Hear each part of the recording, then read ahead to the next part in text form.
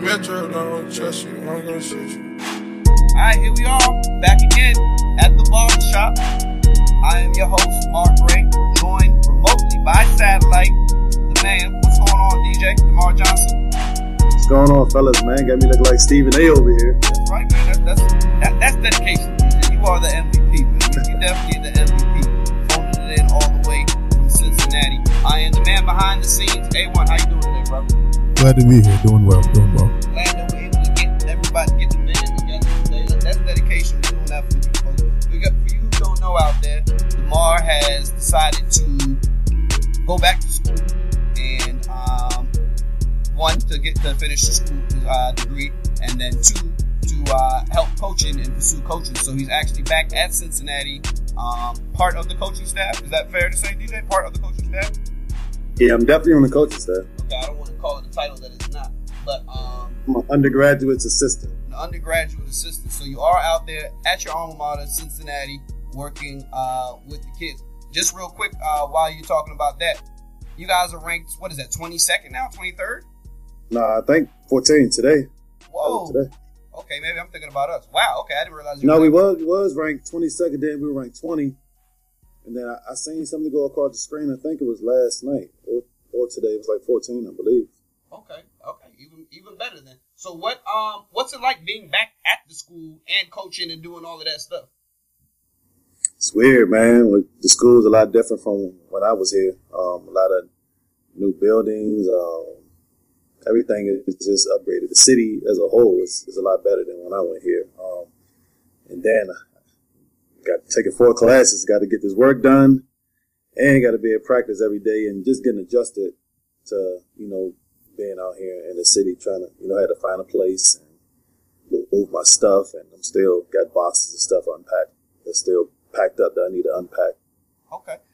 Just doing a lot right now. I hear you, brother. With this, there's been rumors about this, a lot of riffling and raffling about this Ice Cube's 3-on-3 basketball league with a lot of former NBA stars, including some Hall of Famers as coaches. Anything about that appealing to you? You have any interest in playing? Are you going to be playing? Anybody reached out to you? Any of that? Definitely probably going to be playing in that.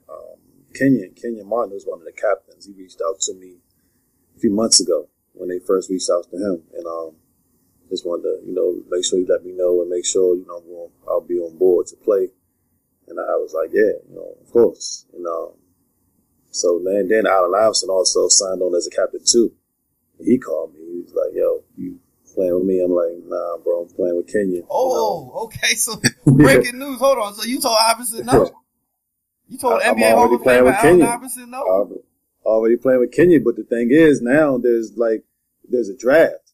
So a draft? So you can't even pick your own team? At first I thought the captains just pick up whoever they want to pick up. So now I'm hearing that the guys got to go to Vegas and everybody got to go through like a little training camp kind of thing, and the guys actually got a draft.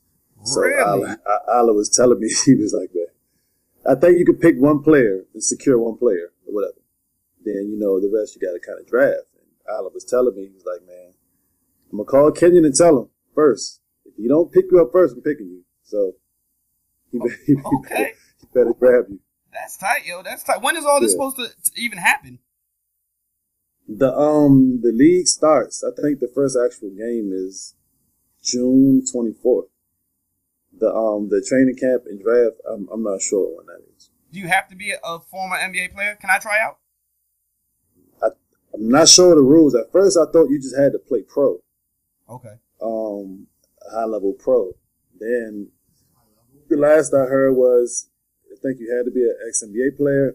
I'm really not sure on those rules. So you're not sure if I can make a team then? I'm sure of that. You are sure that I can play? Okay, I got you. I just got you. Why are you talking about Kenyon Martin? That this just popped into my head. You ever talked to Kenyon about anything regarding this that foolishness fight that they were talking about on the undercard for him and Chris Brown and whatever the hell it was supposed to be? Soldier Boy or whatever? Nah, I never even had to talk to him about that. But you heard about that?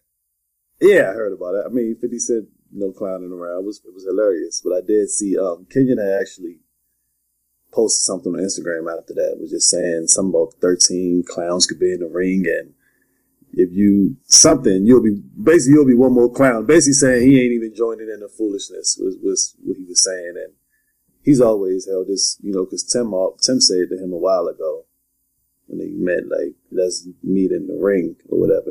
And Kenya has always been like, why you want somebody to stop me from jumping on you? I'm not trying to. We're going to do it. We're going to do it. We don't need nobody to break it up. Okay. Well, I would hope that Kenyon takes the high. I wouldn't want to be associated with any of that foolishness. Yeah. Nah. I don't think any of that's happening. I think all of it's foolishness. And he definitely wasn't going to be a part of that.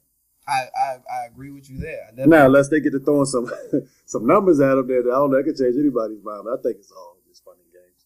Yeah, I agree with you. Definitely when you start talking money, you'd be surprised. Yeah. But then, when you've had the career that he has, and he's made plenty of money, that you just, who wants to be associated with that? You know what I mean? That whole silliness to be involved with that and the undercard. Could you imagine being on an undercard for Soulja Boy? Like, what the hell is that? Them guys it's not, you've been on an undercard for Chris Brown too. Yeah, absolutely. Absolutely. that in itself is funny. I will take this opportunity to go ahead and mention our sponsor. That would be SNL. Almost dropped that. SNL Air Conditioning and Heating in the Washington, D.C. area. If you have any heating or air conditioning needs as we go into this frigid winter, please make sure you check them out at www.slair.org, or they can be reached by phone 240-595-0478. That's 240-595-0478. SNL, again, www.slair.org. So make sure you hit them up. Ask for Steven. Tell them that you're a fan of the Barbershop and they sent you their way. So please, again, our Barbershop listeners, we support each other. If you support us, make sure you support them. And if you have any heating and air conditioning problems, make sure you check them out. DJ, whole lot of NBA to talk about. It's kind of starting to pick up more drama-wise than anything. Basketball, I don't even know where we should start. Let's go ahead and start with something that we both agreed in the offseason kind of was a little eyebrow raiser, was the Rondo, Butler, Dwayne Wade pairing. Yeah.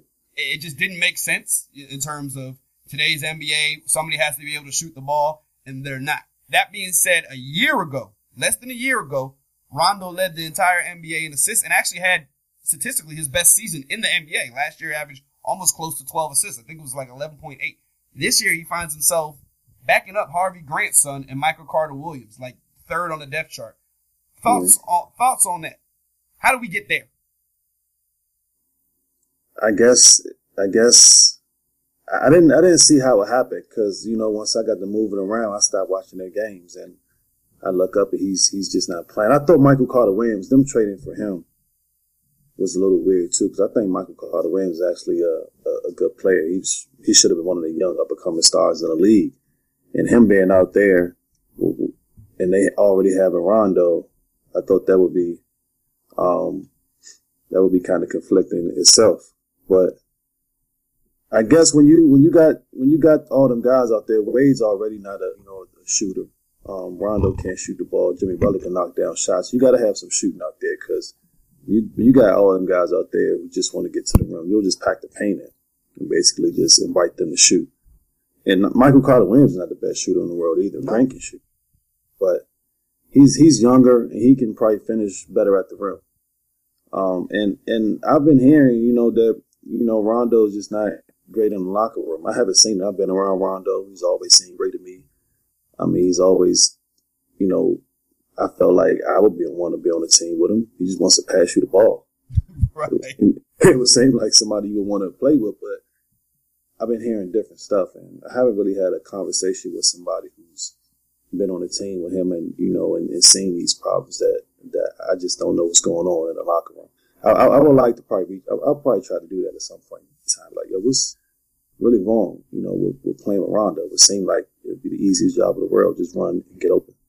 From my outside looking in with my basketball IQ, which doesn't even scratch the surface of yours, what I would think, because I agree with you that it looks like a guy who just wants you to pass the ball, but I feel like he wants to pass you the ball and he wants you to shoot it so he can get his assist. And am I wrong in that Dwayne Wade and to an extent Jimmy Butler, they need the ball in their hands to score. They do. Right? They do. And so many times we talk about guys who can't create their own shot. Dwayne Wade is the epitome of the reverse of that he only can create his own shot. You know what I mean? You can't just throw it to him and ask him to shoot the ball. It's not going to work that way. And it just seems like a really bad pairing. And the most questioning thing about this is that somebody gets paid a lot of money to make that decision and thought that was a good fit. Yeah, I mean, I said that from the start. Them, especially Dwayne, Jimmy can, move out the ball a little more and get some backdoor lobs and all that, but Dwayne needs the ball in his hand. Rondo needs the ball in his hand.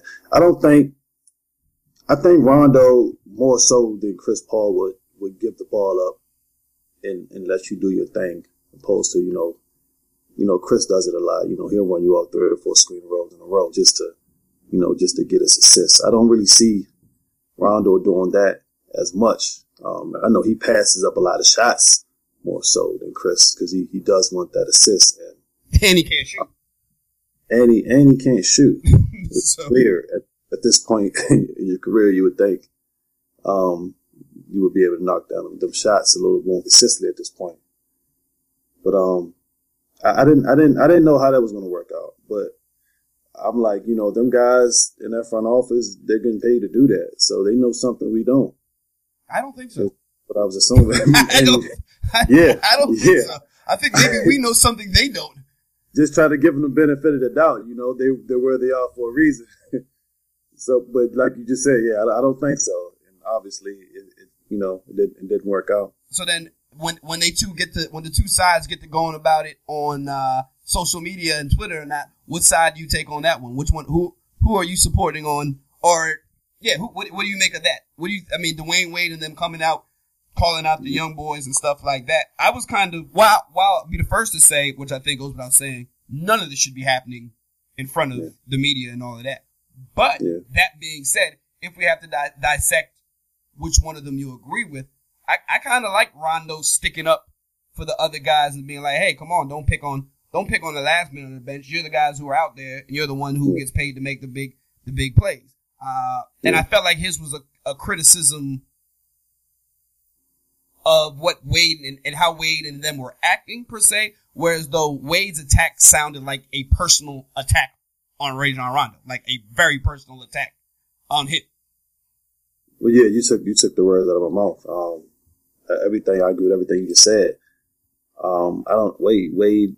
I don't think you should come out to the media about your team like that. If something going wrong with the team, hey, we're going to have a players only meeting with our coaches, and we're going to figure out what's going wrong in here, who's accountable for, who needs to do what, and all that. They figure that out in house and not go to the media with it. And for Rondo to be the one who has the reputation of being a bad teammate, I do like how he did. He stepped up for the other guys and basically was like, his vets ain't do that. And Wade, like you said, Wade came back and attacked them on a personal, on a more personal level. But I'm with you on that. I mean, I'm okay with what Rondo did. What Rondo said. We talk about 2 champions. Yeah, we're talking about champions, and the thing is that we've heard so much about Rondo, being a powder, and not only heard, a lot. Rondo falls into the category, for me at least, that like, me and you both like to stick up for people who we feel like are being picked on, but then after a while you have to say, like, you've drawn a good amount of attention to yourself. You know what I mean? Like you're starting to give the people a good enough amount of ammo. So that being said, I feel like Rondo, who's gone, like I said, from the starting point guard, 30 plus minutes a game, to getting coaches' decisions, and I feel like he's done his best to be professional about it. He hasn't said anything about it.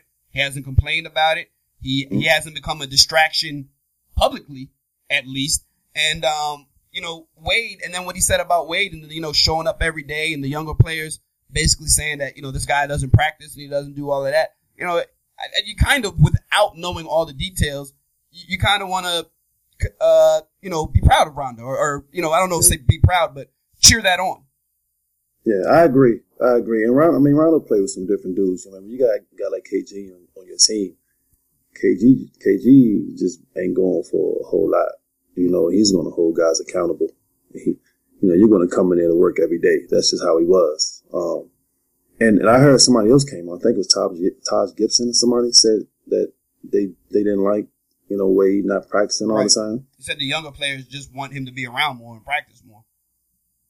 Which, I mean, which is, understandable. I understand both. Wade, like you said, he's 35. He's not going to practice every day. I get it, but I don't. What point does that have nothing to do with me, though? Or this organization? Like, if this is at the Heat, maybe it's a different sort of thing. But if I'm a Bull, like, you haven't done anything for this organization. And, that's really not that seniority that you built up. I fully understand. But you built it up in Miami.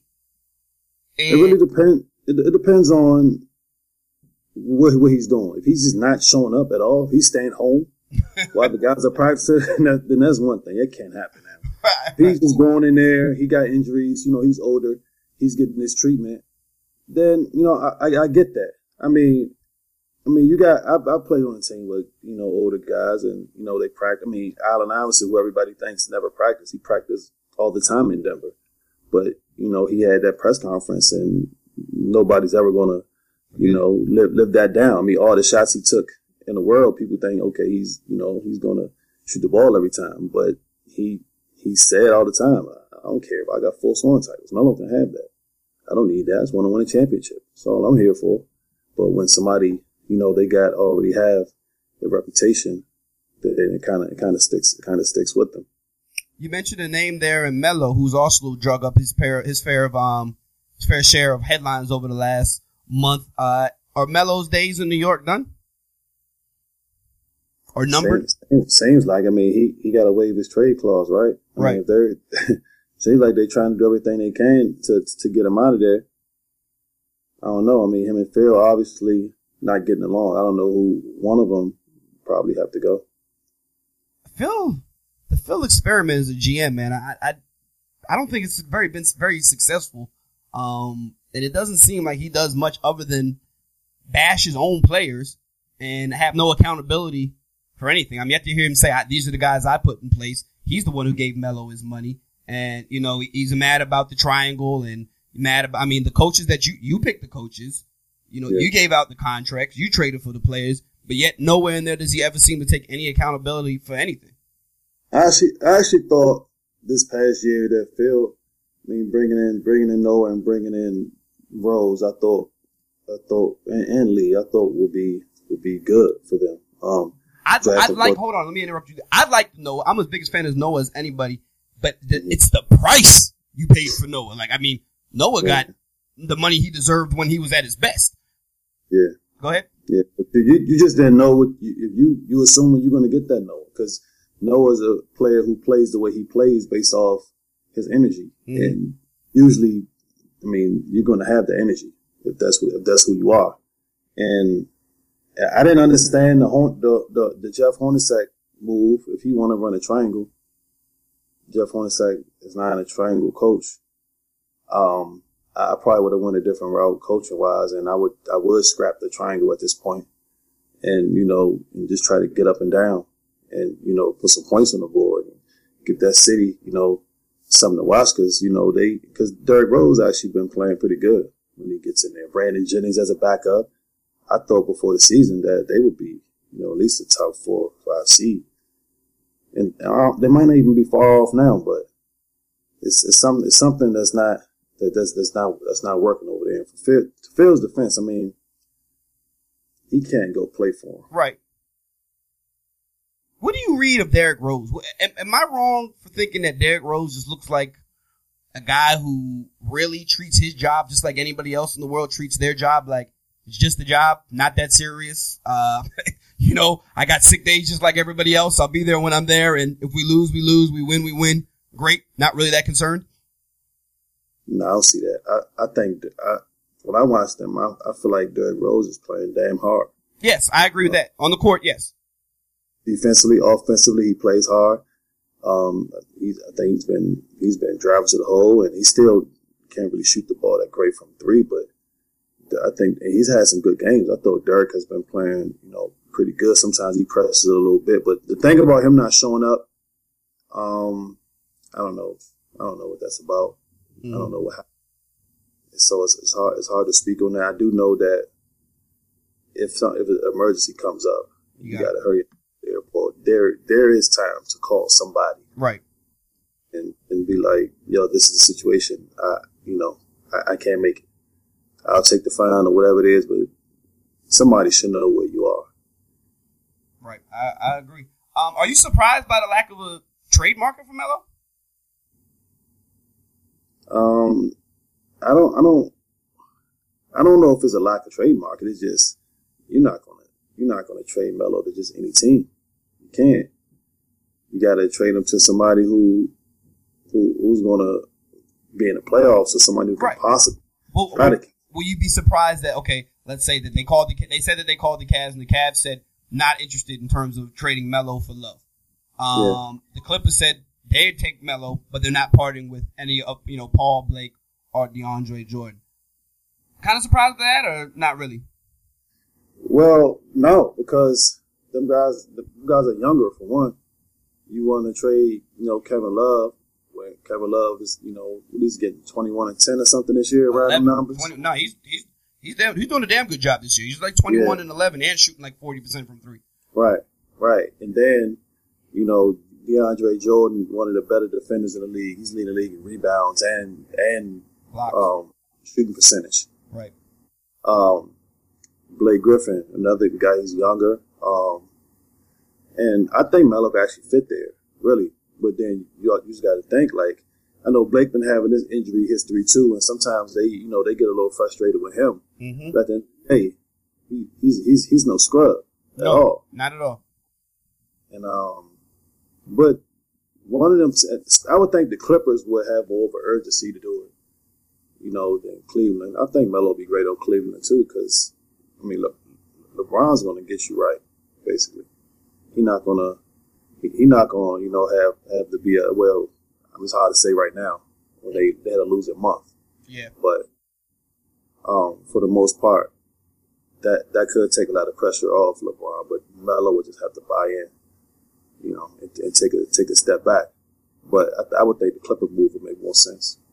The Clipper move, the way the NBA is set up right now, I think it would make the NBA would win if Melo. That's one more team that we can put into this basically 3-team pot that we have right now. Right now we have 3 teams that are, and the Spurs were just going off of their reputation, right? I mean, that's because they're a good team. Yeah, no, they're the Spurs. They're the Spurs. They've earned that. They've earned that right to have their name in the debate. And then other than that, it's just a two-team race. I mean, like you said, the Cavs, I believe, have lost something ridiculous, like 7 of their last 9 or whatever the case may be, or 6 of their last 8, whatever. They've had a losing month, and they're still in first place. You know what I mean? So, and this whole panic button situation, I don't care if they lost the next 10 games in a row. I still do not see any scenario that does not have the Cleveland Cavaliers in the NBA Finals. Yeah. I mean, title, that's a different story, but finals, that I don't see any scenario other than LeBron himself being hurt that would have them not making it to the NBA Finals. What do you make of LeBron and, his little riffraff with Charles Barkley? I mean, not to get into their debate, but just LeBron asking again for more help. After this is a team that every person is there because he wanted them. Yeah. And Tristan Thompson at a pretty penny. It's pretty funny that Tristan Thompson makes the comments yesterday and says, LeBron's not my agent. I got the money that I made because of my play, and then goes out that night and has, count them, 0 points in a loss. In a game that Kevin Love was, Kevin Love's not playing, so you're the starting, the big man down low, and you score 0 points. Again, what do you make of LeBron without leading you whining and complaining? I thought it was weird. I mean, because we all know, just like the things that Barkley said, they got the highest payroll. They paying a lot of guys. They have a lot of talent on the team. I thought he said he needed a playmaker. I thought he was the playmaker. He can handle the ball most of the game. Kyrie can handle the ball other times of the game. Now, I guess he probably feel like they're missing Delly. And I know Delly played a nice role for them last year. It was a little change of pace for when Kyrie was out the game. They also had Mo Williams, who couldn't get off the bench last season because, the things Delly was doing. And they drafted this kid, Felder, who I thought, could help them because he's aggressive, he's a scorer, but I don't know if they just don't have the faith in him. He's a backup point guard. Shumpert can play some of the backup point guard. I just think the panic is for no reason. Like you said, I don't see a scenario they don't make it to the finals. I was really bothered by, not that my opinion matters, but I was really bothered by the naming of names and saying like, this young guy, Liggins, he can't help us. And the guy you said they drafted, Felder, he can't really help us. Like, if I come to work the next morning, you just kind of look and be like, well, yeah, that's how you feel, boss? Did he name names? Oh, yeah. He said those two names. He said, no disrespect. And you know what they say? Anytime you start by saying no disrespect, that means you're about to say something disrespectful. He said, I don't mean any disrespect, and name those two by names. And it says that he said that while they might be good later down the road, they cannot help them right now. Wow. Didn't know that. Yes, he said names. He said call those people out by name. That's not cool, right? I mean, like, from the outside looking in, but from locker, isn't there some sort of locker room code? Like, why would you be talking about me negatively? I don't like that. But if anybody can do it, it's him. But I don't like it. You gotta. Again, you can't. Why would you call your guys out like that? Maybe I don't know if it's something that they know because they know they're young and their time might come but I still don't really like that. Them guys can play. Wiggins, he started the game against Golden State that first game, and they had him on Steph, and he was doing a damn good job. He wasn't saying that then, but I don't know. I just have a problem with and I don't think that they're that they're lacking in talent. Is JR supposed to be back this season? Yeah. JR is supposed to be back this season. When you talk about shooters, just think about this lineup that you could really put out there. Kyrie Irving, Kyle Korver, LeBron, and Kevin Love and Channing Frye. That's four dudes who are NBA 3-point contest candidates. Mm-hmm. And LeBron, who's, probably one of the best facilitators this game has ever seen. Like, that's scary. And this guy is looking for more help? Yeah, and you ain't even mentioned JR. Exactly. And that's not even including JR. Exactly. So you're talking about you can take out any one of those parts and add JR and still keep that level. Kyle Korver is as good a shooter as this NBA league has seen in turn, and Channing Frye is, molded himself into a knockdown shooter. And for LeBron's game, which we consider a facilitator, and with Kyrie Irving able to do what he does, that team sounds just fine. Well, the problem is now is guys are switching everything. These pick and rolls they're trying to run. LeBron he's going to have to get in the post, and he's going to have to draw a double team. That's just going to get them guys open. Right. Now, if he in the post and guys just playing him one-on-one, then them guys are not going to be open. LeBron's going to have to score on his one-on-one matchup. Ding, ding, ding, ding, ding. So they're in the problem. Do you think that's just what LeBron is looking at and saying, that's the situation there? Well, no, because now Kyrie Irving takes so much pressure off LeBron because Kyrie can just score on his own. That's what's hard to grasp about all of this. It's not like the old Cleveland where he's the only person on the floor that can create a shot for himself. Because Kyrie can. That's what happened to Steph last year, where nobody else could create a shot for themselves but Steph. Mm-hmm. Steph couldn't even do that at the end of the game with Kevin Love on. Right. And Bron has that. Kyrie don't need none of them dudes to get his shot off. And, and he can do that, for a lot of time. Him and LeBron can basically take turns and, guys play defense and spot up knockdown shots. It should be that. Go ahead.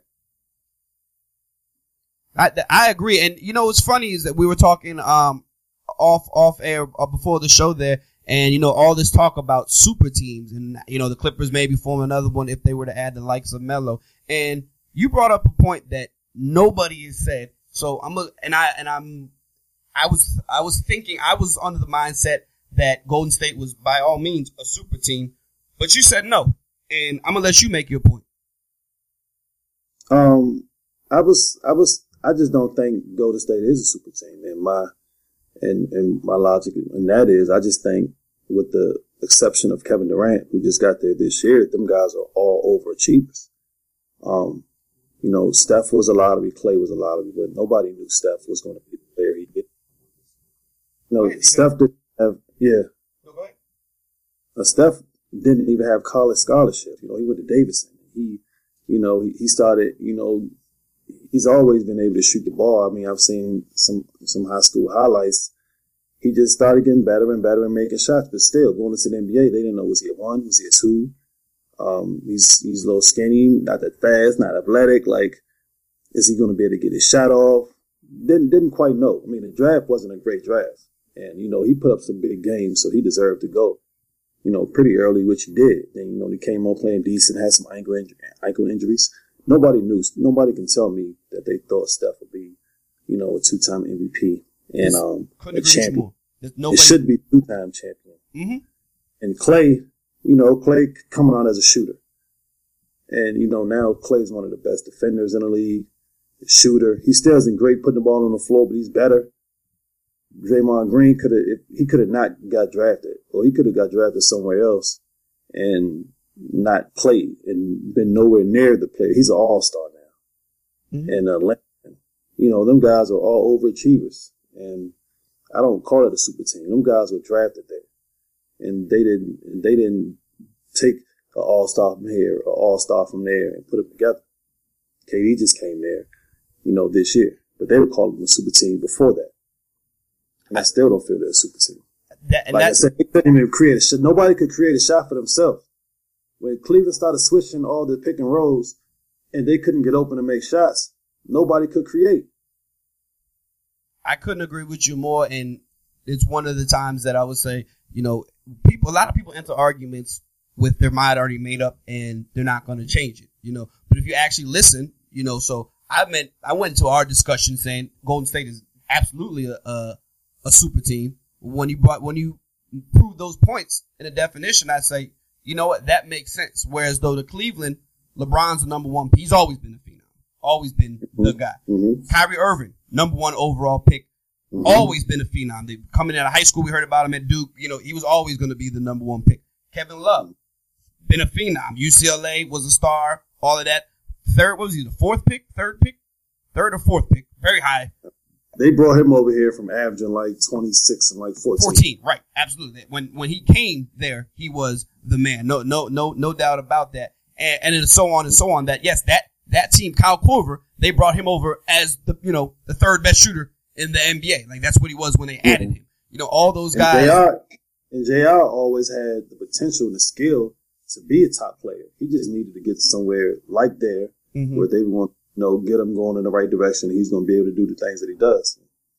Yes. I don't think that you would say anybody on the Cleveland Cavaliers has overachieved based on what the expectations was for their NBA career. Meanwhile, I think that you would say everybody, with the exception of Kevin Durant, has extremely overachieved. Kevin Durant is the only one that you can say, yes, that guy has been pegged as the guy since we stepped on the basketball scene. So that was a great point. That was a great point. I agree with you there.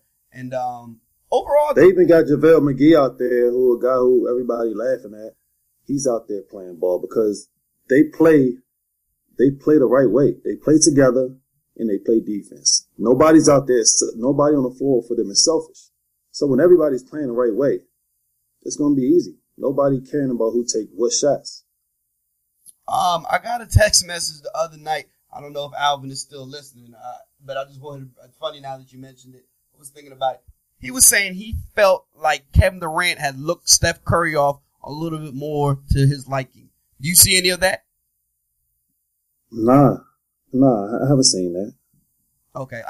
I think I've seen both of them guys go out their way to give each other the ball. Yes, I agree with you there. I definitely agree with you there.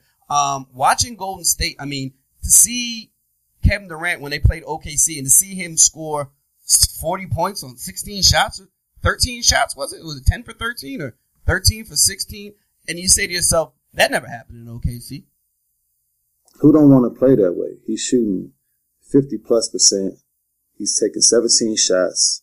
He's still averaging, 26, 27 points a game. Just being out there, just taking good shots and not having to, work so hard to get off tough contested shots over double teams, because your team just, all y'all do is take turns going one-on-one, and teams is just loading up, waiting for y'all to, go one-on-one. And you're so good that you've been doing that and still shooting a good percentage, years. But now it's just so much easier. Now you're getting probably more dunks than you've ever had. And hence the reason you don't got to shoot out of jumpers. His field goal percentage is up to almost like 54. Something he has a ridiculous shooting percentage for somebody who takes the shots. I mean, he basically has a center's field goal percentage. Yeah. Now on the flip side of this, Russell Westbrook is putting up the best statistical season we've seen in God knows how long. All of that is amazing. I have this debate lots of times with other people, and my question is, and I just want to prove my point, as yourself, as a NBA player and a shooter, a shooting guard, when you watch him play, does any part of you say, I would love to play alongside that guy? Any part of you? Not at all. Not at all. I don't.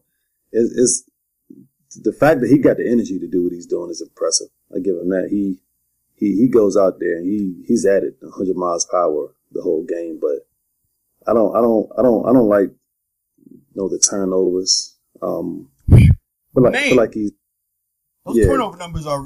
I look at those on a regular 7-8 like it's nothing. Yeah, the one day he literally just started walking up the court without dribbling the basketball. Go ahead.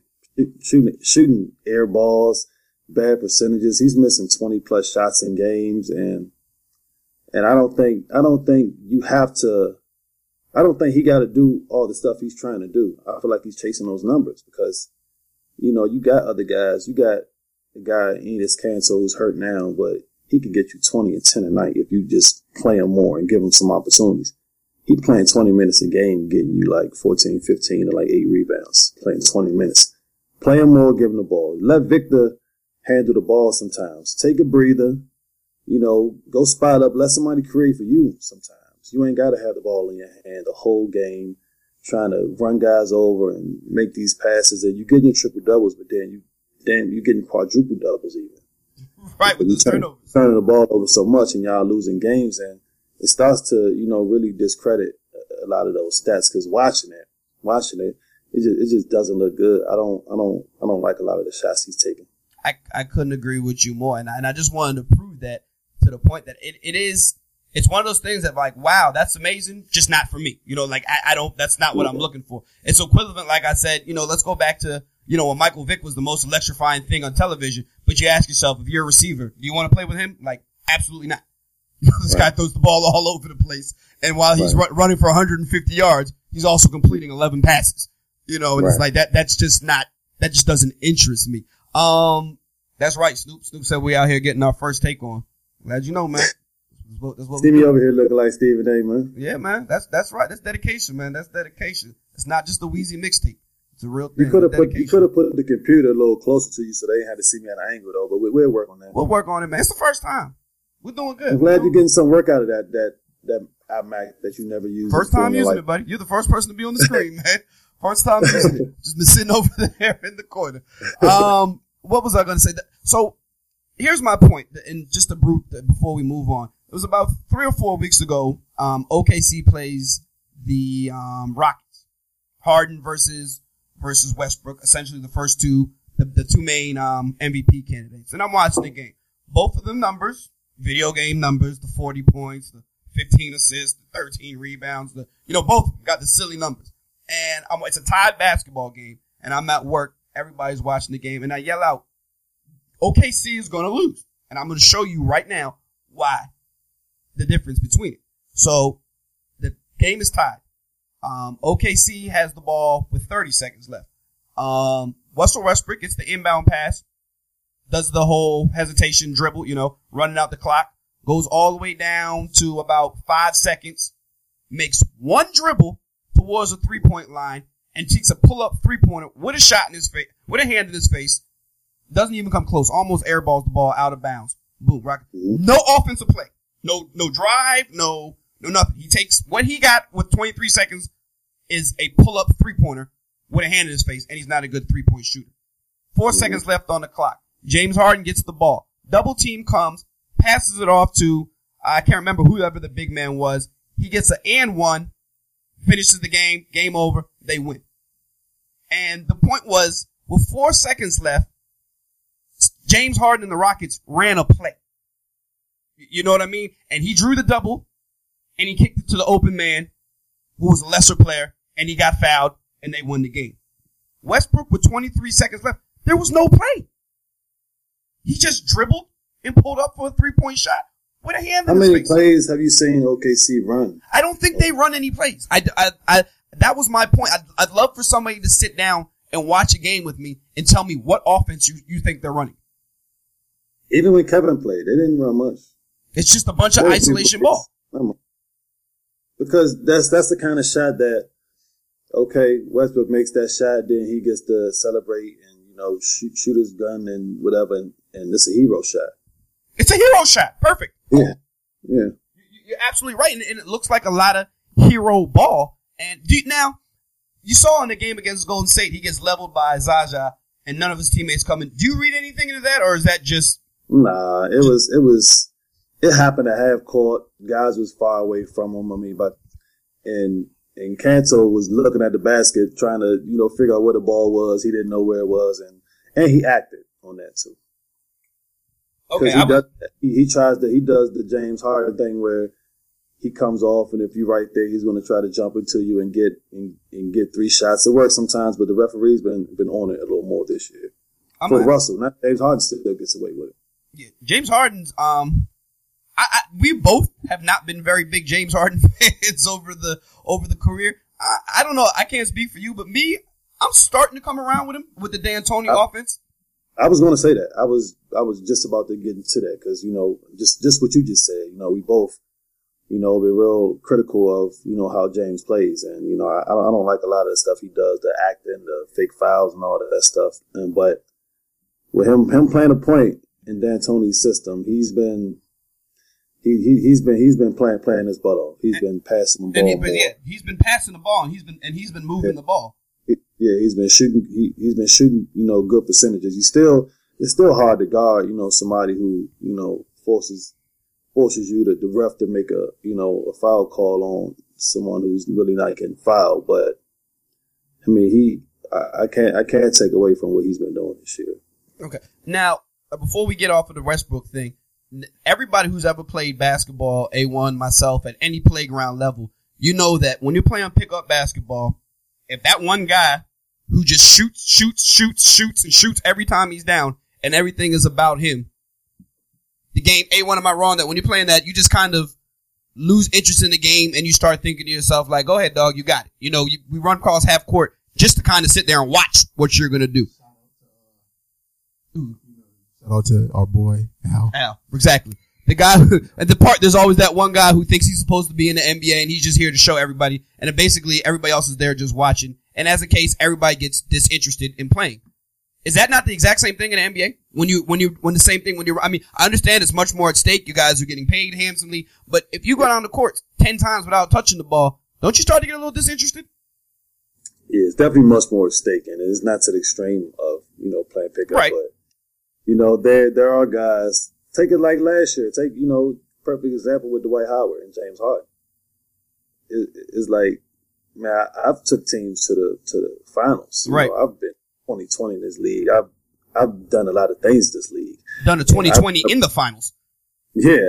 I run up and down the floor and I'm not touching the ball at all. So now Dwight comes, disinterested and he's not blocking as many shots. He's not running as hard.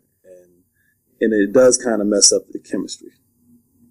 Okay, I just wanted to. But for example, but I'm really surprised that I keep bringing up like that. That doesn't seem to get to Cantor as much as I would think, because he just goes to the offensive rebound because he knows his points will come off the offensive rebound. Russell just comes down, he don't touch the ball, and he just goes and get it.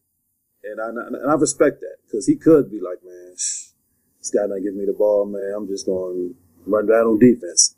He fighting in there to try to get them rebounds and put it back up. Because, I guess Russell's going to shoot 30 times and he can get 4 or 5 offensive rebounds, and it could be a quick 10, 12 points for him. At this point, right now in the NBA season, who would you have as your league MVP?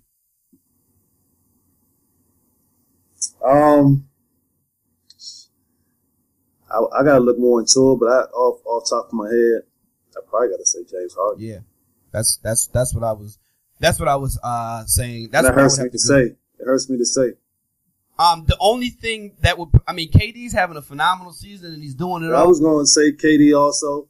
It's just that when you start looking at that, KD could probably score 0 points and one of the other dudes could, pick his slack right up. You know what I mean? I mean, the fact that the Rockets need James Harden to win, and what's been proven, Golden State's won 73 games without Kevin Durant. You know what I mean? So At that point, if we're talking about value to their team, you'd have to say James Harden as the value to the team. They've lost 6 out of their last 10 too. And what's been really impressing me this year as far as Kevin is he's been blocking shots. Yes. He's at almost 2 a game. Yeah. He's at almost 2 a game. And he looks more interested on the defensive end. You know what I'm saying? Mm-hmm. And he looks more interested on the defensive end. I believe he's leading them in with scoring blocks and rebounds. Really? I believe so. Wow, okay. I didn't know he's scoring in blocks, but I think it's rebounds too. Okay. I got to see if A1 can check that out for us. You know him. Not much has changed, DJ. not that much has changed. He'll have that stat for you by the end of the week. Promise you, man. Promise you. There was one more thing in the NBA that I don't know. I can't remember what it was, but I guess we can move on into the football part. Did you have anything, DJ, that caught your mind in the NBA? No, you touched on everything. Okay. There was okay. Yeah, that's you see somebody broke into Derek Fisher's house and stole all 5 of his rings? What? Really? 300,000. Oh my God, you know what? 300,000. What, you know who did it? Why you said it like that? Oh my God, you know what? But look, you got, I hear you for a minute. This is my first time hearing of the Derek Fisher thing, right? Uh-huh. So I seen somebody posted something. It was James White. He posted on Twitter a picture of Matt Barnes, like, a nice little model picture with like this. But in his hands, he had like rings on. And he was like, man, this is so funny. I kind of ain't get the joke until you just said somebody broke into Derek Fisher's house. That is hilarious. Yeah, so they got 300,000 worth of jewelry and all 5 of his rings and some other stuff. Fish still got jewelry like that? Probably not. Might have been Phil Jackson trying to get some of his money back from the Knicks. That might have been who did it. Yeah, I guess so. He probably got it pushed up. I never really had him as a jewelry guy like that, but. Where was this? Might have been in Barnes' neck of the woods. Los Angeles. Okay. Is out there in LA. Okay. Interesting, huh? Yeah, it is. Interesting. You seen the Wizards have put together a nice little run out here. They have. What do you make of John Wall? Say again? What do you make of John Wall? I've always liked John. I just think I wish he could be more consistent knocking out the jump shots. I've seen him in clutch situations, like miss like 17 footers wide open, like get separation on the crossover and might airball it. Like, but he's a one man fast break and he passes the ball. I mean, he plays defense. He does almost everything, but consistently make jump shots. Yeah. Commodore said, "What do you think about Isaiah Thomas? He really going into the season like." When he was out there in Sacramento, I knew who he was, and it was like, wow, here's a guy who was the last pick in the draft. And it was like, wow, you're pretty good for the last pick of the draft. And then it was like, oh, okay, he's putting up some decent numbers. To now, I heard somebody say, start the Iverson comparisons. And then I go and look at his number. I'm like, whoa, did not realize he was doing it like that. I'm not ready to put him in the Iverson category. And he's a little low on the assist, number for my likings at the point guard position, but he's a real legit scorer.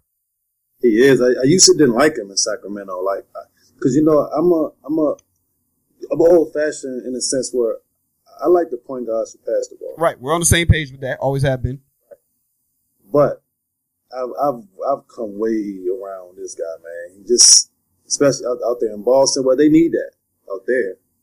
They don't have no other scores like that. He's been consistently cooking. I mean, clutch too. Yeah. Fourth quarter. Yes. Like getting his shot off, layups, threes, and that kid got heart, man. I can't do nothing but give it up for him. I can't compare him to Allen. Right. But he's legit. I'm a fan. Yeah, I really didn't. I was surprised by all of that, and I was like, wow, and then I started taking notice of it, and he's really putting together a nice little season over there. He really is doing everything that you could ask of him. Like I said, I could do with some more assists and running of the offense, but these point guards again today, I feel like it's so hard to rank them. When we did it before, and I keep hearing these comparisons with, Westbrook and Kyrie Irving and Isaiah Thomas and Damian Lillard. I feel like these guys are, they're positionless in terms of the sense of, whereas though, like, I wouldn't have Kyrie Irving in my top 100 point guards, but he could make the case for him being a top 5 player. You know what I mean? And just in terms of, I wouldn't want him running my offense. Right. I'll take him as my 2 guard though. Right. I mean, I think Dame is probably a little more of a point guard than the rest of them guys, but I'm with you on that. Yeah, it's a lot of these point guards nowadays. It's turning into a point guard first league. Kyrie's is a straight 2 guard. I couldn't agree with you more. He's absolutely a 2 guard. And the thing is, I feel like if Kyrie is a traditional point guard, LeBron's not screaming for help. Yeah. You know what I mean? That's my thought. Did you hear LeBron's comments today about Charles? Yeah. Sound a little too personal for you? He did get personal. And kind of started talking about things that nobody was talking about. Things that happened 30 years ago. Yeah. Okay. He did. I thought it wasn't just because of Charles' comments just now. I thought of just, building up. The losing, the talking, and Charles, I mean, I don't think this is the first time Charles has, said nothing, about LeBron too in that aspect. And LeBron, just like you say, he's not gonna let nobody taint his legacy like that. If you go back and listen to Charles' comments, he says not once, not twice, not even 3 times, you're the best player in the planet. Best player in the league. So let's not act like he's out there just, that's not hating. He called you the best player in the league. He just wanted you to act like it. That's basically all he's saying is act like it. Yeah, I mean, I could say that, LeBron did overreact a little bit. Yeah, that's how I looked at it. I was just like, when he started talking about spitting on people and throwing people out of window. I mean, these are things that happened so long ago that there's a generation of people that don't even know anything about that. You know what I mean? We know that because we remember when it happened, but that's a long Dwayne time Wade ago. best friends, man. They both got real personal this week, right? Yeah, they both in their feelings, both doing a lot of losing. But the difference is LeBron's still going to be in the NBA Finals. Yeah.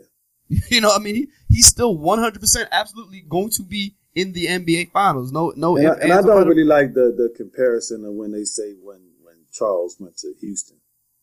At that point, I mean, Charles was old. Yeah, I agree. He didn't go to Houston in his prime. No, and it would have never crossed his mind to either. Charles did his decade plus of being the man, and he went head to head with Mike in Philly, and he went head to head with Mike in Phoenix, and he did his best job. And I mean, he won himself a league MVP. He they put on a hell of a fight in the NBA Finals. He gave Mike a run for his money, and at the end, it just didn't happen. Losing to Michael Jordan is not the worst thing in the world. Hey. And at the end of his career, it was just hey, let me try and get something going over here. Anthony Davis. Karl Malone tried it too. Yeah, Karl Malone went way too late. Karl Malone went, him and Gary Payton went ring hunting. They both went ring hunting at the end of their careers. As I sit back and I'm watching Anthony Davis, do you know at one point he had left 7 out of his last 8 games he had missed because of injury? We talked about that before. We had a debate on who we take. Right.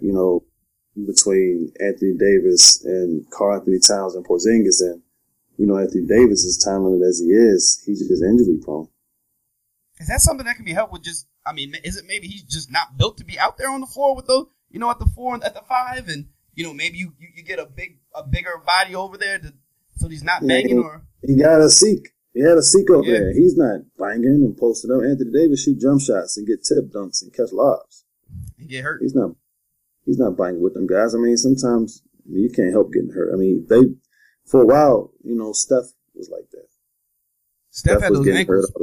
He had those ankles. He couldn't those ankles. Yeah, and he got his stuff right, and he's been, for the most part, healthy since. All right, well, let's get into football, and just to go backtrack, we had Super Bowl week now. I want to go back so we can get a chance to talk. My team wasn't in the playoffs, so there's nothing for me to talk about. What did you think about your Giants and their performance? What did you think going into that game? And just what do you think about what happened?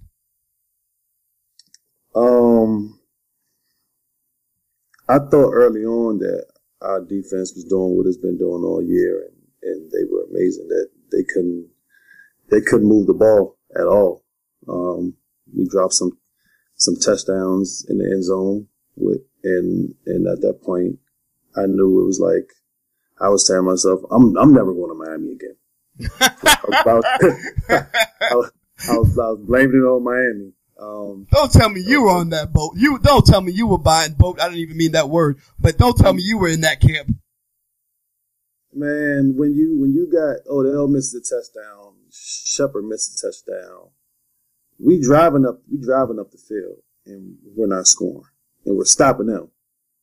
And then after a while, I mean, Aaron Rodgers turned into Aaron Rodgers. To me, he's the best player in the league, best quarterback in the league, and he started to pick us apart.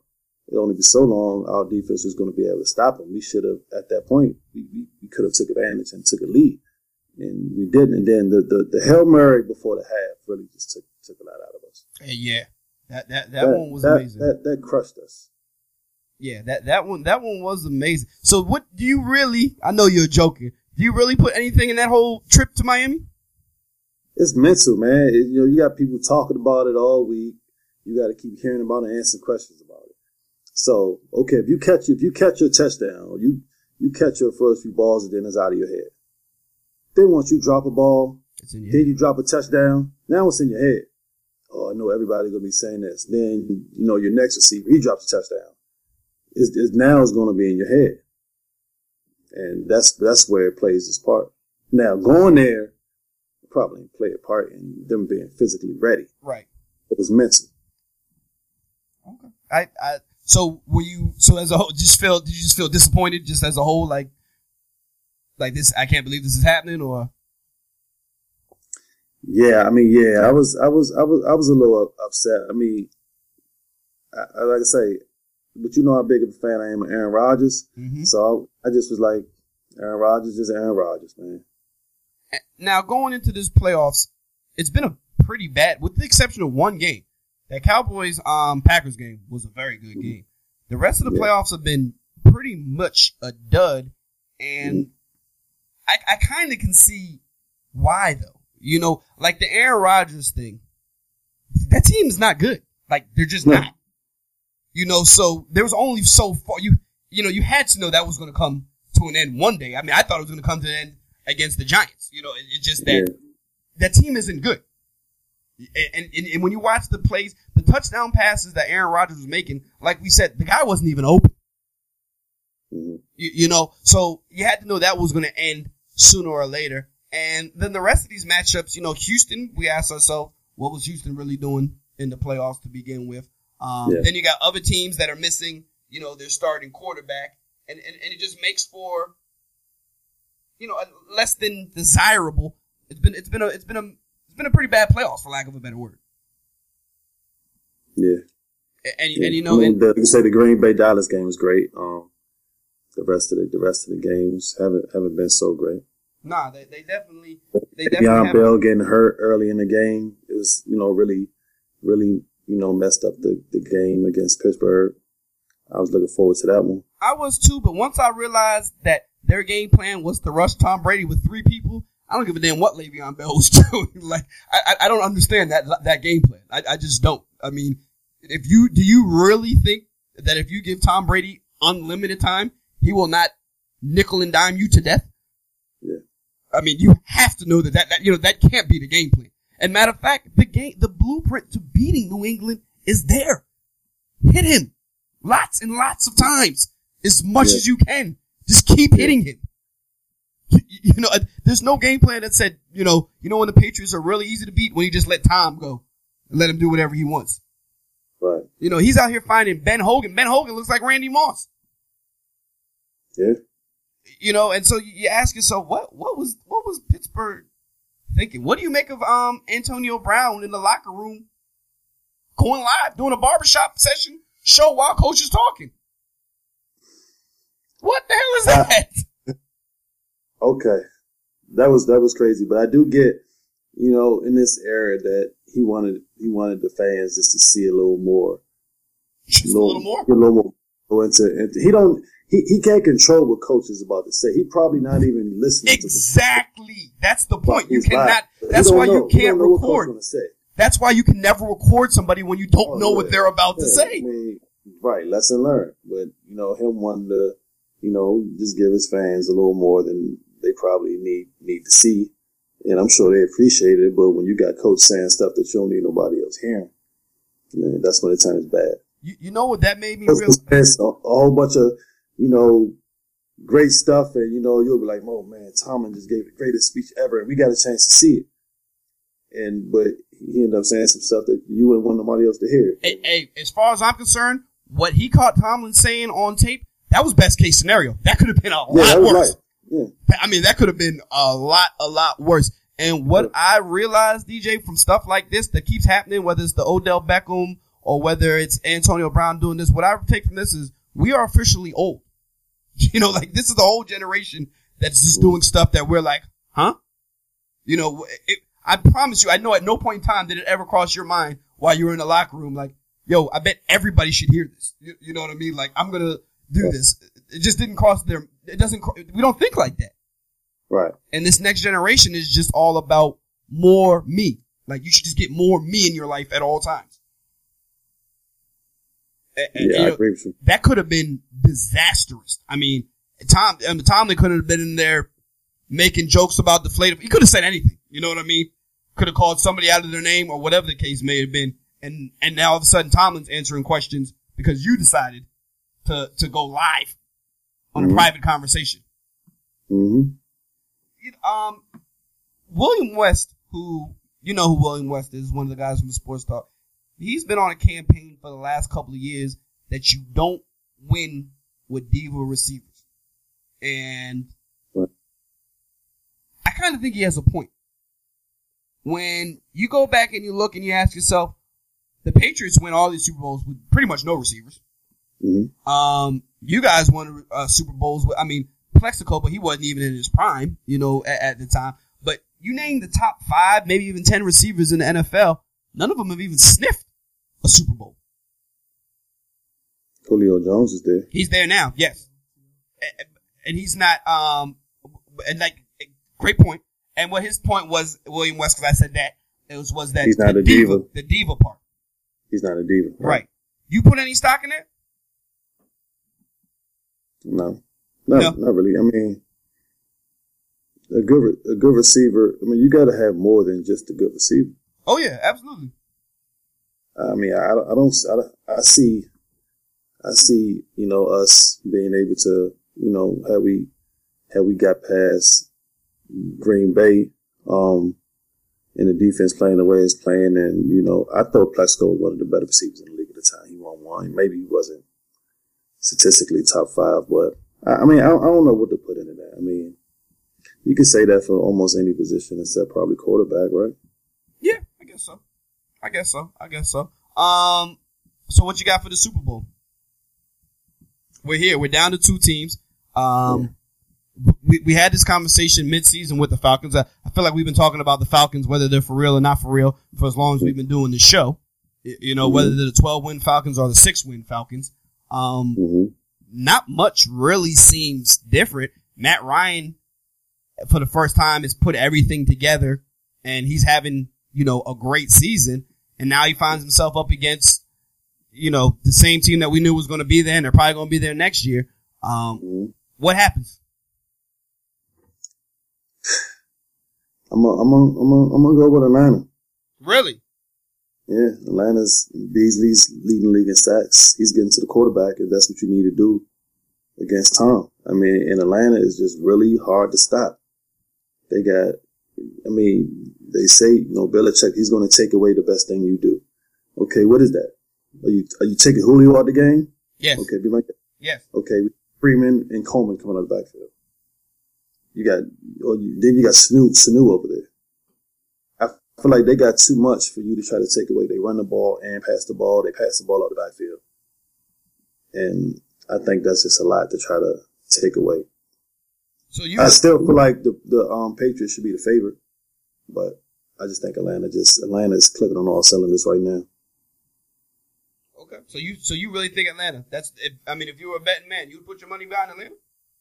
I wouldn't put my money on either. Okay, and how much of that is just you just not liking the Patriots? A little bit, but there's logic behind it. And if Tom Brady wins another ring, nothing. He can win 3 more rings, and not move up in your book. Nah, he still won't be the best quarterback in my book. It's what they're doing. They're a well-oiled machine. It's going to keep happening. Get Tom Brady out of there and get in another good quarterback that can sit back there and read these defenses because they practice it all year. And I feel like they're still going to be in Super Bowl contention most of these years. Okay. I know you're not a big A1. What do you have to say about that? I just don't think you can put Tom Brady on Green Bay's team and ask them to do what they did this year. They don't make the playoffs with Tom Brady on Green Bay team. That's the one guy that I see Aaron Rodgers as I see him as the greatest quarterback. Obviously he's still at work and his resume doesn't support that, because he's way behind these guys in a lot of these statistical, but when we're talking about actual ability, I'm really yet to hear somebody tell me what it is that Aaron Rodgers is lacking. He doesn't have a weakness. Yeah, I really am yet to see the fact that he is able to make all those throws, has the same arm strength, and has proven to have the same mental capacity as a Tom Brady and Peyton Manning, the 2 icons from the generation before, to be able to do everything they do mentally and physically throwing the ball, and then you add in, the mobility. I really don't see what his weakness could be. I haven't seen one in a long time from him. He hasn't showed me any. Yeah, I definitely agree. I don't have any argument with you saying that Tom Brady wouldn't do that in Green Bay. The Green Bay team is just not good. They really aren't. Aaron Rodgers. Tom Brady gets drafted to another team. We don't know who Tom Brady is.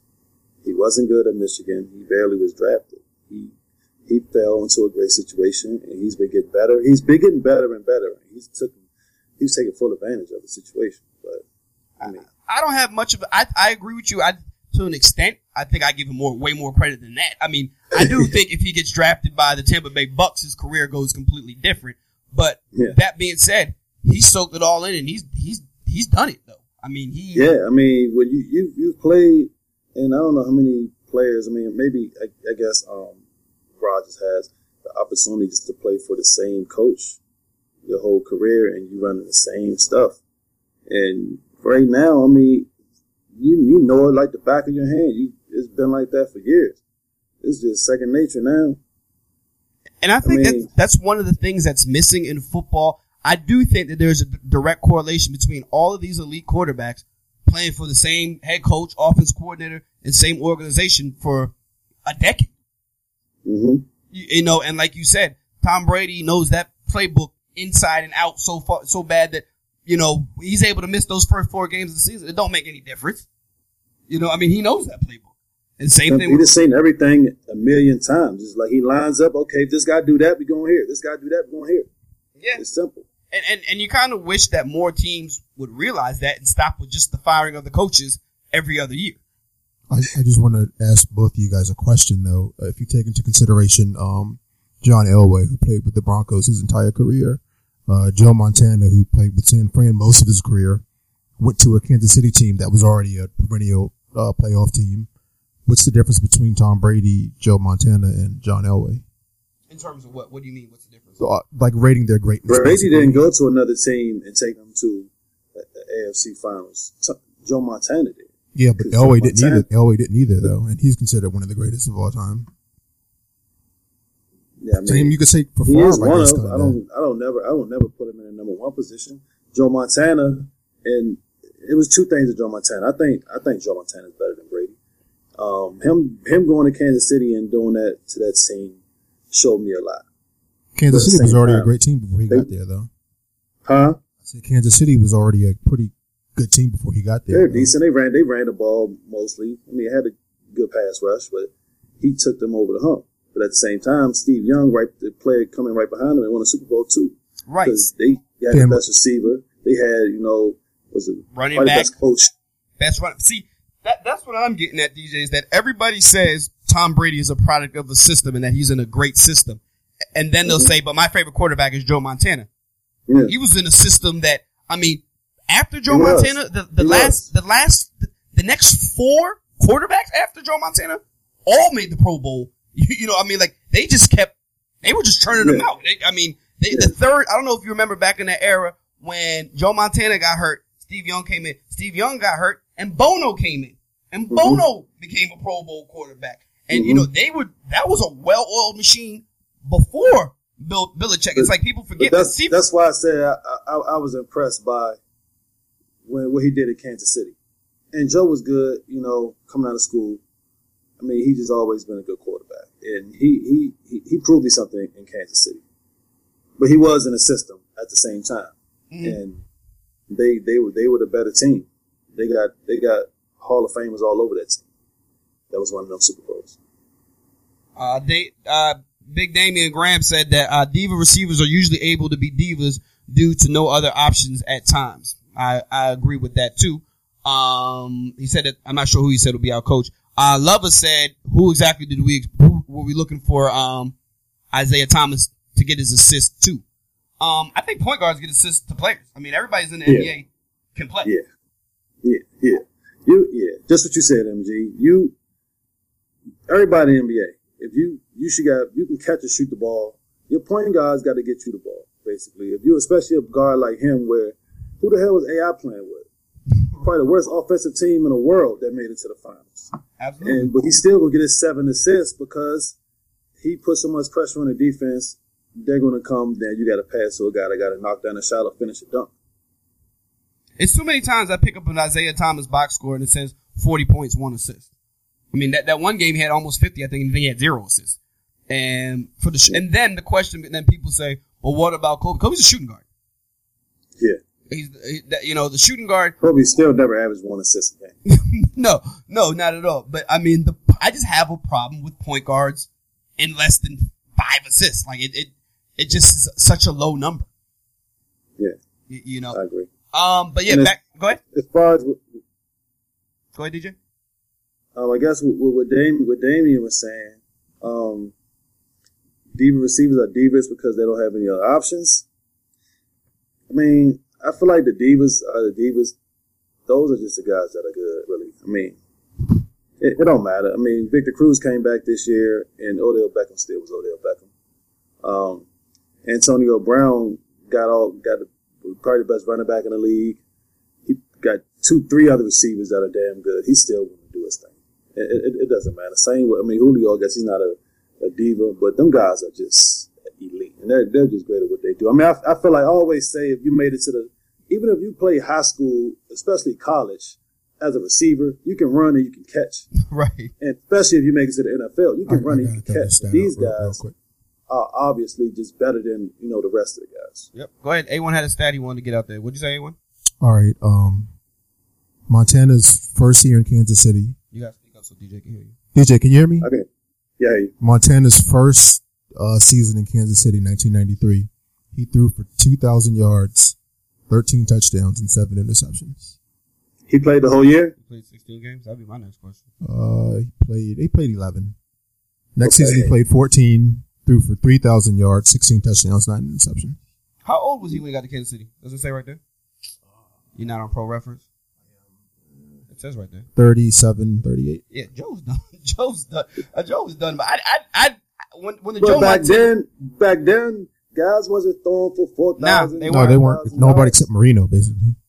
Except Marino. Yeah. Like, the numbers were totally different back then. Joe Montana never had great, like, numbers. Marino had all the records. And that's why I don't feel like Marino gets, that's why I don't feel like Marino, when you compare the player to their generation, nobody comes close to Dan Marino. You know what I mean? Like, it's the thing where it's like, he's doing now, the stuff that Drew Brees is doing now, he was doing 20 years ago. And nobody was doing it. Right. I always thought growing up, even when Montana was winning Super Bowls, I always thought Marino was the best quarterback. I mean, he's throwing to these little 5'9" guys on the end, hardly no running game, and just he was getting that ball there. Yes, he was, and he was getting that ball out of his hands fast and accurate. Yeah, I always thought Marino was better than Joe. Yeah, but when they put so much emphasis on winning rings, and that's just such a team effort. I couldn't agree with you more, and I don't remember it being like this when we were kids, where the ring decided everything about everybody. You know what I mean? Like I remember growing up cheering for a lot of these players, and they were just great players. And now all of a sudden, you know, if you don't have the ring, you know, this person, you know, it's the end all and be all, and it defines how good you. I mean, the way history looks at Allen Iverson and so many of these other guys, and you're like, are you kidding me? Yeah. You know, they're just forgotten players because of a ring, as if you should. Yeah, but I think Allen gets a lot of credit for even taking that team to the finals. Yeah, but he's never, his name, it just keeps falling further and further behind in terms of greatness, to the point where now people are mentioning him in the same breath with Isaiah Thomas. And it's like, come on, guys, I think you guys have really forgotten how great Allen Iverson was. They just like to compare all small guys to Allen. I do feel like, I mean, he's a first ballot. And I mean, I do feel like he gets a lot of respect. I mean, mostly from fans and people, because I guess they relate to him so much. But I do feel like Allen, I mean, but from other players too, I do feel like he does get a lot of respect. People love Allen Iverson. But the point was about the ring just being the end all be all of every sports conversation now. And you know, if this guy doesn't have a chip, then he's not, you know, he's not great. You know, Charles Barkley, he never won a ring. Like, come on, man. Go type into Barkley's name on YouTube. That dude was a problem. Yeah. You know, I mean, that guy was winning. Charles was like the second best player on that dream team. Yeah. I mean, come on. This guy won a rebounding title at 6'4". Yeah. You know, I mean, but this, all of a sudden, it's all about rings. You know, this person had so many rings and that person had so many rings. You know, these are team sports, guys. This isn't tennis, which you segue into. Serena just keeps going and winning again. You see that, DJ? Yeah. That winning at 35. Yeah, it don't look like she's slowing down either. The sister who's older, right? Yeah, sister's older, and I felt like she should have did her sister that solid and let her get one more, because she's clearly going to get more. And Venus will probably never be in another finals. Right. Do you think we'll get any of this before we get out of here? Any of this Conor Floyd foolishness? Think this ever happens? It sounds like they're serious, man. I read a quote where Floyd said that's the only fight he wants. I think it's crazy. I think he wants it because it's free money. It's a $300 million. Yeah, I think it's crazy that they're really considering this. And like you say, that's the only fight he wants. That's just ridiculous. There's fighters out there, man. But yeah, but they might beat him. This is the only one he knows. Yeah, he won't get beat. Yeah. I mean, I'm gonna watch it regardless, but that's weak, man. He's not even a boxer. Yeah, it's crazy to me that the fans want this and people really think, and you want to ask them, like, you do realize Conor will not be able to tackle him. Even if he were to knock Floyd to the ground, do you realize that he would be sent to the corner for 10 seconds and like you cannot jump on top of him? Yeah. That's just crazy to me.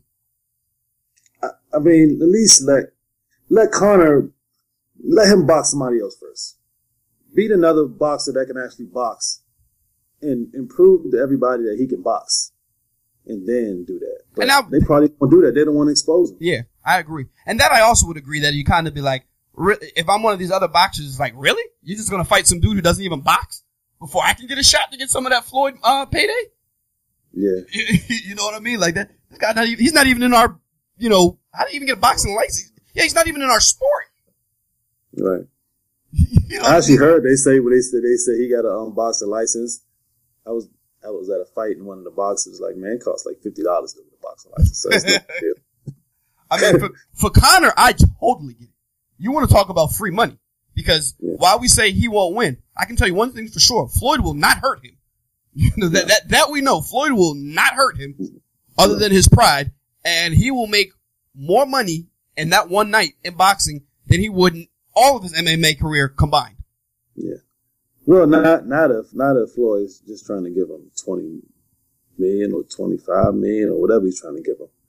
Because Conor can make, 7 to 10 at a fight, and he can continue to do that over, some 2 fights a year for the next at least 4 years. So he'll be able to. Yeah, that's what they said about Ronda Rousey too. I don't know if you follow MMA. Those dudes are here today, gone tomorrow. I mean, like that is a sport where you do not like you're the hottest thing to unemployed fast. Am I wrong, A1? But Conor lost.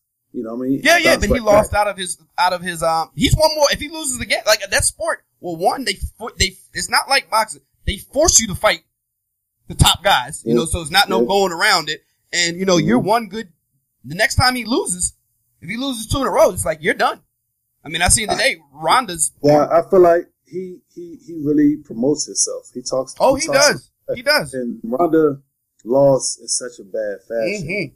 And you could just see the disappointment on her face. Then she retire, and then she depressed and take time off. She want to kill herself. Then she tries to come back.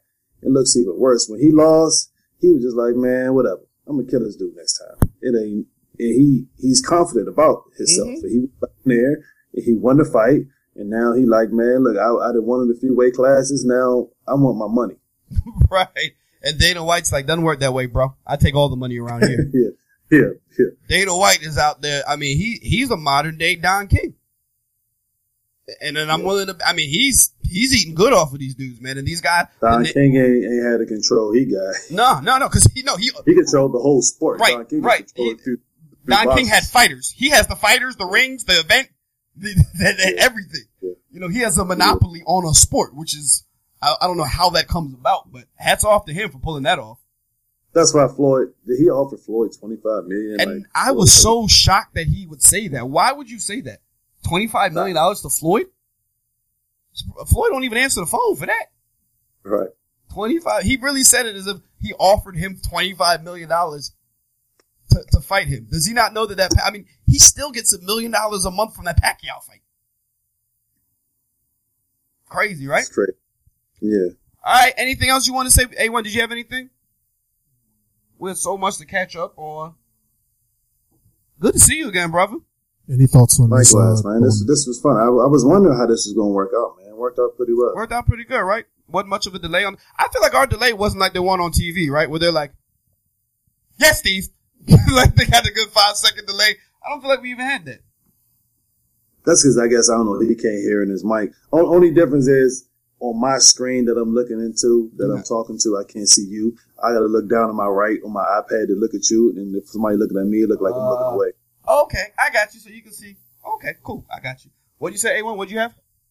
Just if you guys had any thoughts about this John Lynch going to San Francisco. Could you hear him? I can hear you. Okay, he asked if there's any thoughts on the John Lynch going to San Francisco. Stephen A. made a great point about the whole, and you hate to make everything about race, but you notice that I just agree with him in terms of like how white people in the sports just end up getting jobs with zero experience out of the blue, and you're just like, yo, John Lynch is my golf buddy, so he's gonna run the team, and you're like, when does that ever happen for us? Like, when have you ever heard like, hey DJ, you want to be the GM of the team? Like, no, they offer you a shooting coach position, you know what I mean? But these guys just come out and they walk into great jobs with no experience. That being said, I wish John Lynch the best. He's obviously a former Buck. Hats off to him. And, I mean, he might be the best GM to ever live. You just kind of scratch your head and say, man, these guys do seem to get a lot of opportunities. Let's just leave it at that. Yeah, I mean, I don't know what John's been doing. Not GMing. He was in the Fox. He was in the Fox booth. It would have made more sense him getting a job in Tampa than there. But like you say, we don't know. He could have went there and killed his interview. As far as we know, I mean, when you see that and you see John Lynch GM for 49ers, your first thought is really right. It could be more to it. We don't know. Yeah, I bet there is. Is there anything else you had? Where's Ronnie Lott at? I'm pretty sure Ronnie Lott was Right. Where's Roger Craig at? Where's Ronnie Lott at? Where's Jerry Rice? Where's Joe Montana? No, Jerry Rice doing chicken commercials, man. He kill it. They ain't messing with him. Yeah, I mean, if you see what Elway's doing in Denver, makes sense. Why not Joe Montana in San Francisco? You know that. I mean, yeah, I would assume Joe just don't want that job. Yeah, I would agree. I would agree with that. I couldn't imagine Joe not being able to just get that job. I agree with you there. I definitely agree with you there. That's what I would like to think, because yeah. I'm just hoping that's what it is. Because I mean, you see yourself like you said in Denver. I'm pretty sure John Elway could have ran that team into the ground. They'd still be like, that's John Elway. You know what I mean? Like, and the same thing in San Francisco. Whereas nobody in San Francisco is going to be like, the team sucks, but boy, that John Lynch, man, he was a hell of a safety in Tampa. You know what I mean? Like, that's not what they're going to say. It's not what 49ers fans are going to say. I mean, they could care less. That being said, good luck to him because that's a cesspool over there that he just inherited.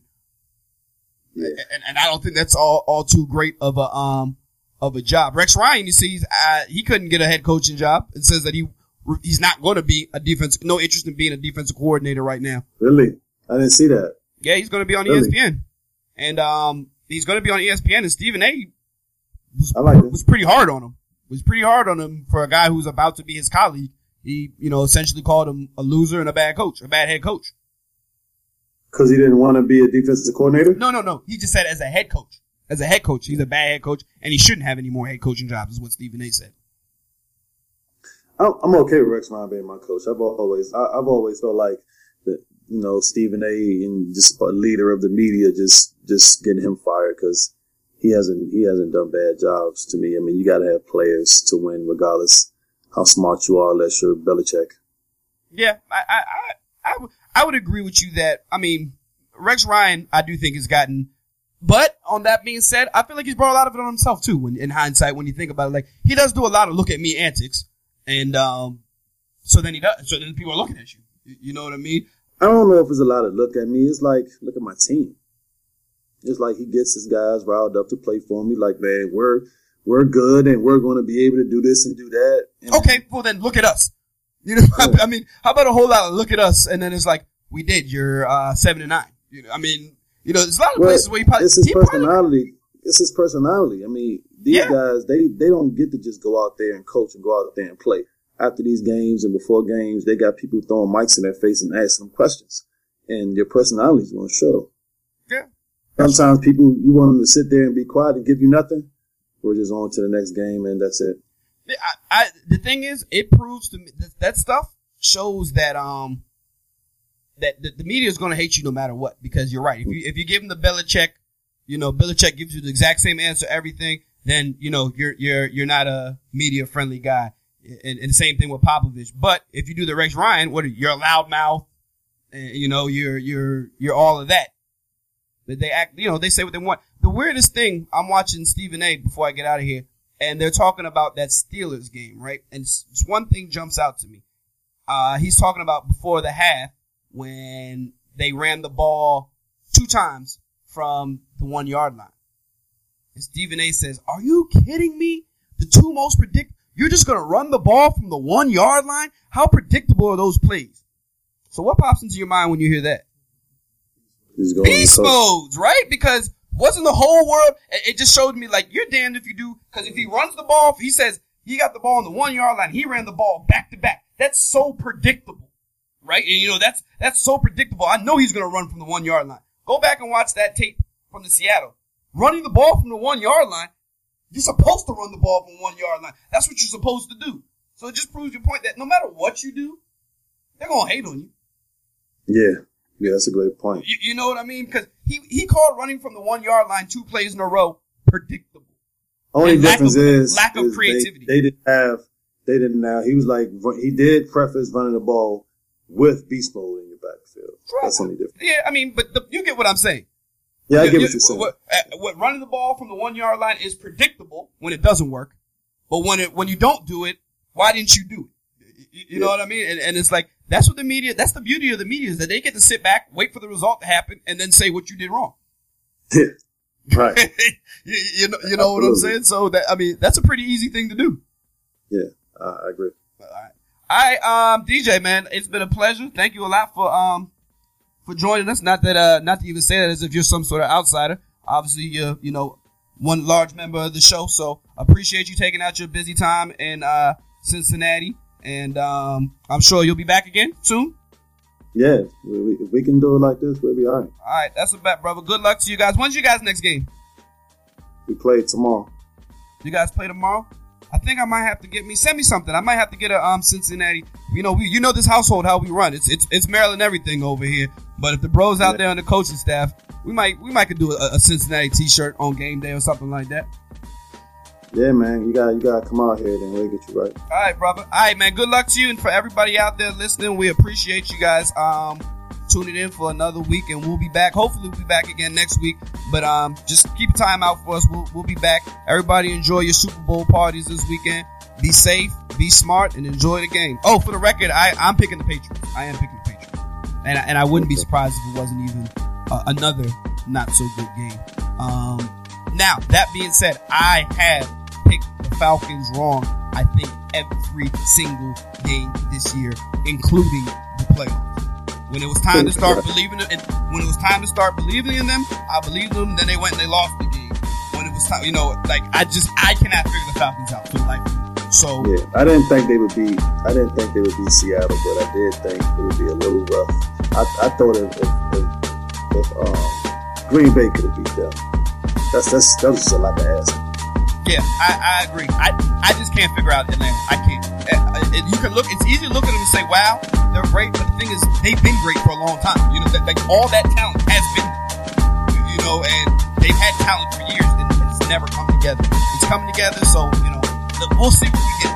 If they were to win the Super Bowl, that would be perfect fitting. That'd be the 17th game that I picked them wrong this season. So that might just be the case. But again, everybody enjoy your Super Bowl. Thanks for checking us out. We'll see you guys next week. Later.